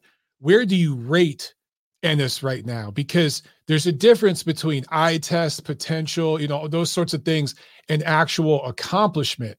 And that's, to me, the thing I've gotten a little frustrated about with people on Twitter and stuff, because now people are comparing him to, again, Michael Thompson compared them to Thomas Hearns, which I think is just not a good comparison because they don't fight the same way. I think Beeb's point of Ennis has a lot of Terrence Crawford in him. I completely agree with that. The way he fights and everything else, I see comparisons there, but he is bigger, younger, and more explosive. He's a bigger version. What Terrence Crawford was at like 35, that's what Ennis is at 47. The one question is, can he catch? We'll find that out. But people are talking on Twitter like already this guy should be rated number 2 or 3 in the division. Like, that's where I'm like, dude, pump the brakes. He's got to prove that first. We can speculate. And I'll put it on record right now with everything Spence has been through recently, the injury, all that. If PBC signed Jaron Ennis tomorrow and they said your first fight's going to be next March in Dallas against Errol Spence, I would bet the fucking bank on Jaron Ennis. Telling you straight out. However, if he was to fight Crawford right now, I would pick Crawford. I think Crawford would beat him by decision. Absolutely. Just in terms of styles, man. Spence's power is really overrated. I know guys that have sparred Spence and Crawford, sparred both of them, and told me Crawford actually hits harder at welterweight than Spence. All right, back to the Fouts. Let's take a couple more, guys.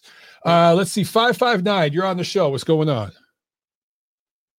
Hey, Mike, it's me, Miguel, and Sarah. What's up, Miguel and Sarah? How you guys doing? Nothing, just right here. Got done with some ranch work, and first of all, sorry about my voice, a little raspy. I got sick last week, but I'm recovering. I feel better, man. Yeah, it wasn't the virus. It was more like an allergy infection. You're not gonna catch it by hearing me. Okay, anyway, good. Shouts out to all the other callers for bringing that fire. Oh man, this is one of the best shows I've ever heard, actually. Yeah, it's been good calls but today. I just wanted to say hi to you and Tiff, and hope everything's going good, man. I just want to comment on basically like a rundown on the whole how do we get to Caleb Plant versus Canelo Alvarez for a unification? You know what I mean? That's me. And this has to do with what you were saying about fighters being promoted too. Trip out. Look, the reason I mean, you can hate on Canelo all you want, right? And me, realistically, the only thing I talk shit about him is for the steroid use and for not wanting to fight Canelo again. I mean, Triple G again. But other than that, I mean, can you really blame these guys? No. For one, you guys got to remember the demographics. Like you say, this guy's a kid from Mexico who used to have to beg companies to let him do commercials for them. You know what I mean? Mm-hmm. Very poor. So, and this guy also, he's one of the few fighters that are out there right now that are from the social media age. Bro, this guy fought Mayweather on pay-per-view. You know what I mean? Yeah. Not streamed, not jacked on the phone or on the laptop. No, they did it on TV. You know what I'm saying? One of the last great old school era pay-per-view fights where you had to earn it. You know what I mean? You couldn't just hype it up through Twitter, through the internet. You know, now, yeah, social media, whatever you call it. Now, people gotta understand, the reason I say is they adapted is because they adapted to the times. You know, all these guys that don't seemingly don't get enough exposure. You know, I hate to say it, but especially as a fighter, anyone trying to get the name out there, we're blessed right now with the biggest opportunities in life, especially putting your name out there. You know what I'm saying? It's not hard to look at the general being of boxing. Who gets their name out there more, basically? You know, it's not about being on the internet and talking shit and hyping it up. No, I'm not talking about that. It's just I'm saying use your tools again. Use your tools that are at your hand, at your disposal for you. You know, yeah, you can sign, you can give an eye test to a guy all he wants, and he might be passing him whatever. But if this guy doesn't even have a good personality or any hunger to get his name out there, then what do you expect? You know what I mean? Canelo and them, they made every opportunity count after the Mayweather fiasco. You know what I mean? They knew they probably weren't gonna win, but they were like, dude, after this guy, we're gonna get recognition and we're gonna use it to our advantage. Look who they fought afterwards. Angulo. He was already punching bag by then, bro. What did they do? 250,000 pay-per-views or something like that? Like, yeah. I think that was. Where was that? Texas or something? They did a huge crowd when he fought Kirkland. They did a huge crowd. Yeah, man. Look, when he fought Yildirim, So what I'm trying to say is, you can the guys that don't get recognition right now. I'm sorry to say it, bro. I'm a realistic guy. I'm a realist. We're living in a rural society right now where you have to communicate. You have to take advantage of these situations, especially if you're able to have a phone in your hand. That should be enough, dude. You know what I mean? Like, if this guy doesn't want to sign me, I'm going to this guy. I'm going to go to their steps and show them what I got. You know what I mean? But fighters don't do that. A lot of fighters are relying, and they have to do a lot with the demographics that you brought up. You got to remember, man, a lot of these great fighters are gym rats that don't know nothing else but to listen to the superiors. You know what I mean? So that comes into play. You know, no one's feelings want to get hurt. But like I tell guys all the time, dude, I only got 2 fights in, man, against the same guy. I lost them both. I'm on my comeback right now, whatever, heavyweight. But even then, you know, you got to do certain things that you're not used to doing. You know what I mean? You gotta maybe bug people on the phone. You gotta look for different avenues. Maybe you want better sparring. You know what? Start talking to these guys on the internet. I can go on the internet right now and show you just how hungry people are. And they're not using it to hype it up or talk shit. No, this goes back to the Canelo thing. They're utilizing it. They're looking for different gyms. They're looking for different opportunities. They're looking for different promoters. They're even trying to stream their own shit. You know what I'm talking about? And everybody should be streaming their shit. I talk to club promoters all the time out here, Miguel, and I got a couple of them to finally listen. I'm like, I don't give a fuck if it's on Facebook Live. You should be streaming everything you do. Everything. I don't care if you're fighting in front of 500 people. Stream it. That is the business now. Exactly, dude. I tell people the more the merrier, because it's gonna get viewed over and over. And on top of that, look, like I say, you gotta do personal sacrifices. Maybe you're a fighter that doesn't really like to socialize. Well, you know what? That's gonna be your downfall. You know what I mean? You know, just but like I said, like it's going back to when we're leading up to now. When I said, do you really blame Canelo for what he's doing, dude? After the whole Triple G thing, I mean, he had a safe face, and I get it. He didn't fight the best opposition, but at the same time, who has Golovkin fought, really? You know what I mean? No, I completely agree, Miguel. I understand. I think it goes back to this. Look, it goes back to what you said. You know, us as fans and fighters alike. You know, if we're really, really tired of this, then say something. Speak the fuck up. You know, stop supporting this crap. You know what I mean? Like me personally. This is not a pay-per-view. This is not even an undercard. This is going to be a mopping. You know what I mean? A beatdown. Yeah. Solely because this guy has zero experience. Did you watch him make everyone go to sleep against the other Caleb Truax dude? Whatever the hell his name was? Yeah. the put everybody to the sleep. guy for the title that he It's beat Truex. for the title, yeah, I was like, oh my god, what is this guy showing? You know, nothing. And I guess a guy like Canelo, who not only naturally hits hard, but he's probably on the juice, dude. We know what you're doing this for. It's for money, you know. And people ask, oh well, they shouldn't be doing that. They shouldn't be. You can't even blame Caleb Plant either, dude. Are you gonna pass for $5 million to get your ass beat? Shit, I'll get my ass beat for $500,000. Hey, Miguel, I gotta jump to other calls, brother. I gotta jump to other calls, man. All right, man. Hey, God bless you. Thank you for letting me speak my mind, and peace out, man. All right, man. You guys have a good night. All right, we're gonna jump over to UK. We got our first UK caller of the night. 777. What's up? You're on the show. How you doing there, Mike? It's Nigel from Nigel, what's up? How you been, man? I'm good. I'm good, man. Just living life, just chilling, watching some porn, you know. Yeah. Right.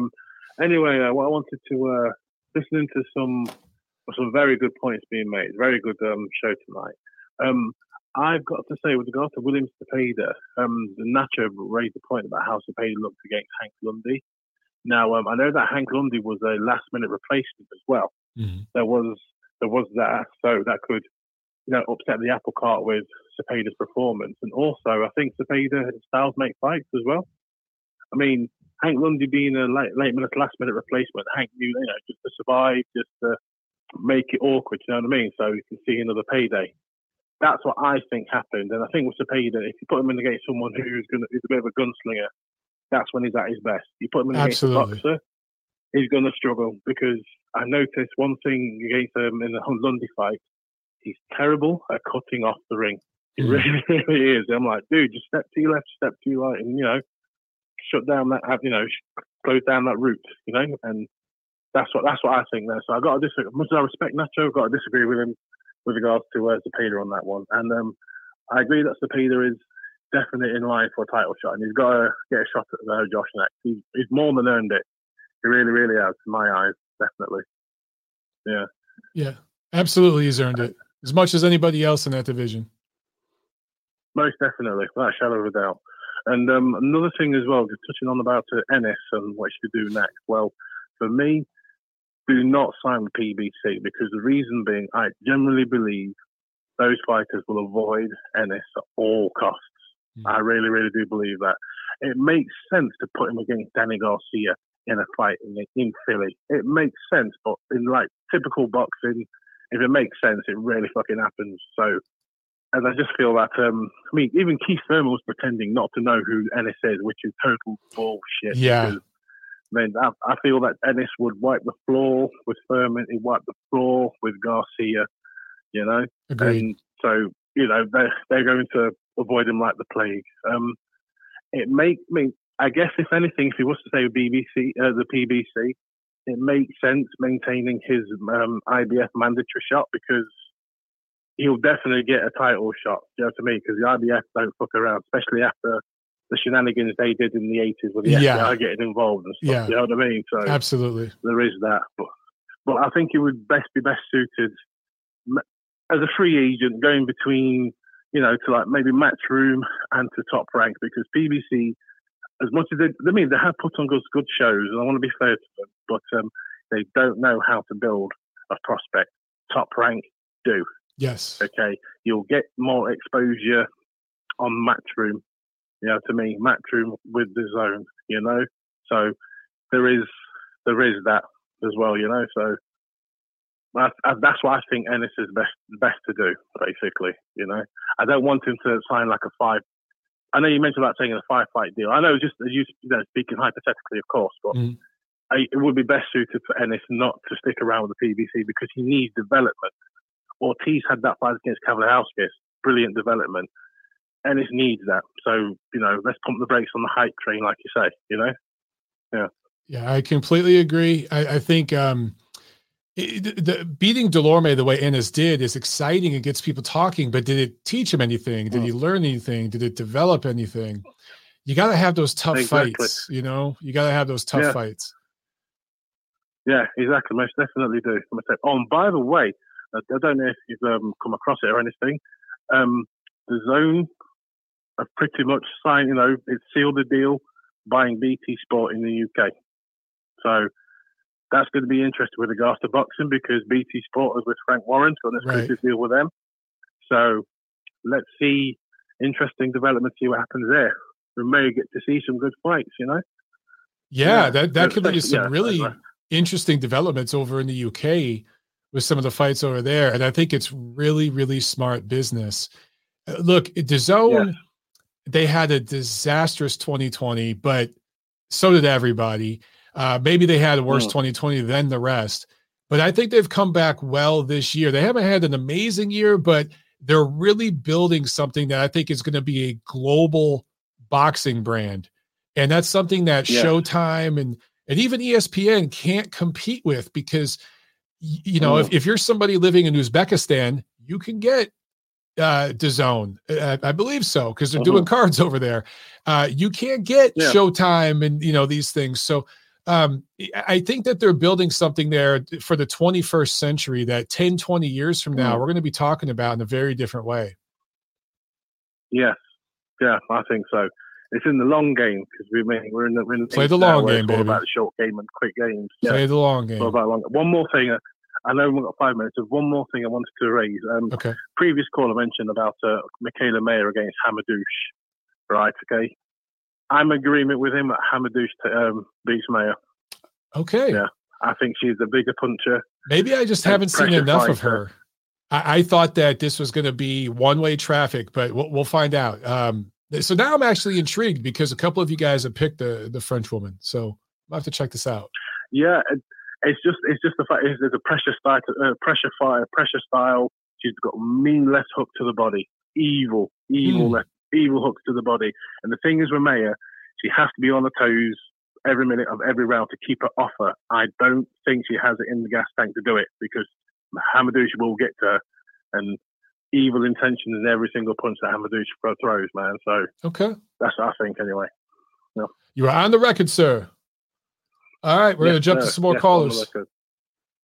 Okay, yeah, man. It's been a while, man. But, thanks for taking my call. And have a good evening, man. You too, Nigel. Good to hear from you, man. Okay, take care, bro. All right, we got to keep it under 2 hours, guys. So we got 7 minutes. So we got to make this rapid fire. All right, so we need some quick combinations. Let's jump back to the phones. This is CJ, my man CJ calling from Vegas. What's up, brother? How you doing? I'm good, brother. I'll keep it short and sweet. I hadn't called into the call in a little while, so I figured I'd tap in since I got a little bit of free time on this good Monday. Fight week in Vegas. People saying it's the biggest fight that came to the city, for the rest of the year. I do want to go back, though, to the fight last week. I know you've had a lot of callers and people bring up, the event over at Mandalay Bay at the Michelob Ultra Event Center. Was it just me, or did it seem like you have more people in the chat than was in the actual arena for that fight? If that don't say that PBC sometimes don't put on quality events, or it's just like a sister partnering event because they got the big fight that's going on out here, but it looks bad on TV. I know they tried to dim the lights and use all the smoke and all the effects to try to make you not notice it, but it was pretty light in that arena. So I don't know if you ended up checking that out either. I did, but I didn't want to say nothing, but you said it. It is what it is, man. A lot of times they're not going for ticket sales. They got a built-in TV deal or casino deal, whatever it is, and they just stage a fight card, man. It just is what it is. Right. Now, I hadn't seen, I was out of town over the weekend, and I did get like some of those bulletins that was talking about the Tank Davis and Rolly Romero fight that's more than likely going to pull Rolly. Have they found a replacement opponent yet? They were talking about Isaac Cruz, but I haven't seen anything official. No. You think they end up just pulling the card all together, or you think they still going to go with Tank in December? They got to go with Tank in December. They probably have, built-in money already and everything. So I think it's going to go forward. It's just who do they grab? I don't know, man. But they're going to grab somebody. Because I was considering making the trip when the fight first got announced, especially with it being on a Sunday. And LA is a pretty quick run to get out from over here. Mm-hmm. But it was to go more so for just the show of seeing, with certain fighters, they do put on a pretty good, ambiance. And and Staples ain't a bad place to catch a fight, as you well know from spending many years out there on that part of the country. But if this is going to be a substitute when it was already a tough sell with Rolly, likely that I'm going to keep my butt out this way. It's unfortunate that that's how some of the last fights going off in December are going to end up happening. And then what are your thoughts on Tyrone Davis replacing for the David Benavidez fight? Oh, is that who? I didn't know who they got. They got Tyrone Davis? Or Chiron, I think, is what it actually is. You know, after Tadagi got popped on the Lance Armstrong. Yeah, Chiron Davis. Yeah. You know what? I just pulled it up, and he's on there. Wow, okay. It's about the same level. He had a draw with Anthony Durrell. He got beat by Patrick Day. Wow, that's right. Junior Castillo beat him. Yep. So, yeah, this is – I mean, it's a showcase fight for Benavidez. And it's a last-minute replacement. It is what it is. It's about the same level as Uzcategui, honestly, man. I mean, I just, hopefully Benavidez takes care of business, closes this out soon. It's exciting. And then we can get him in there with a top opponent next year. I want to see what that guy has, man, but we won't know until he fights somebody. Indeed. And last thing I'll leave you with is it just seems like in a lot of ways the Benavidez year has been a year of showcase fights. And this super middleweight supremacy, it started off of the fact of that he got stripped of that WBC belt. And that really kind of set Canelo's sights on actually going for the full-on unification of that division. Unless they throw the biggest bag of money out to Canelo, I can't see him actually getting into the ring with Benavidez. And are the PBC just basically waiting out the string, that assuming that Canelo is going to unify all four belts and then start letting them fall back off again and then giving Benavidez a chance to pick some of these other straps back up? Could see that. Could also see them making a huge offer. Hey, man, we can give you Benavidez and then we'll bring Charlo up. I wouldn't mind seeing those two fights, even though they'd both be pay-per-view. But honestly, let me ask you, man, if they said – you could do Benavidez Cinco de Mayo weekend, Showtime pay-per-view, and then you got Charlo Mexican Independence Day weekend, Showtime pay-per-view, and they throw the bank at him. Do you think that'd be a possibility or no?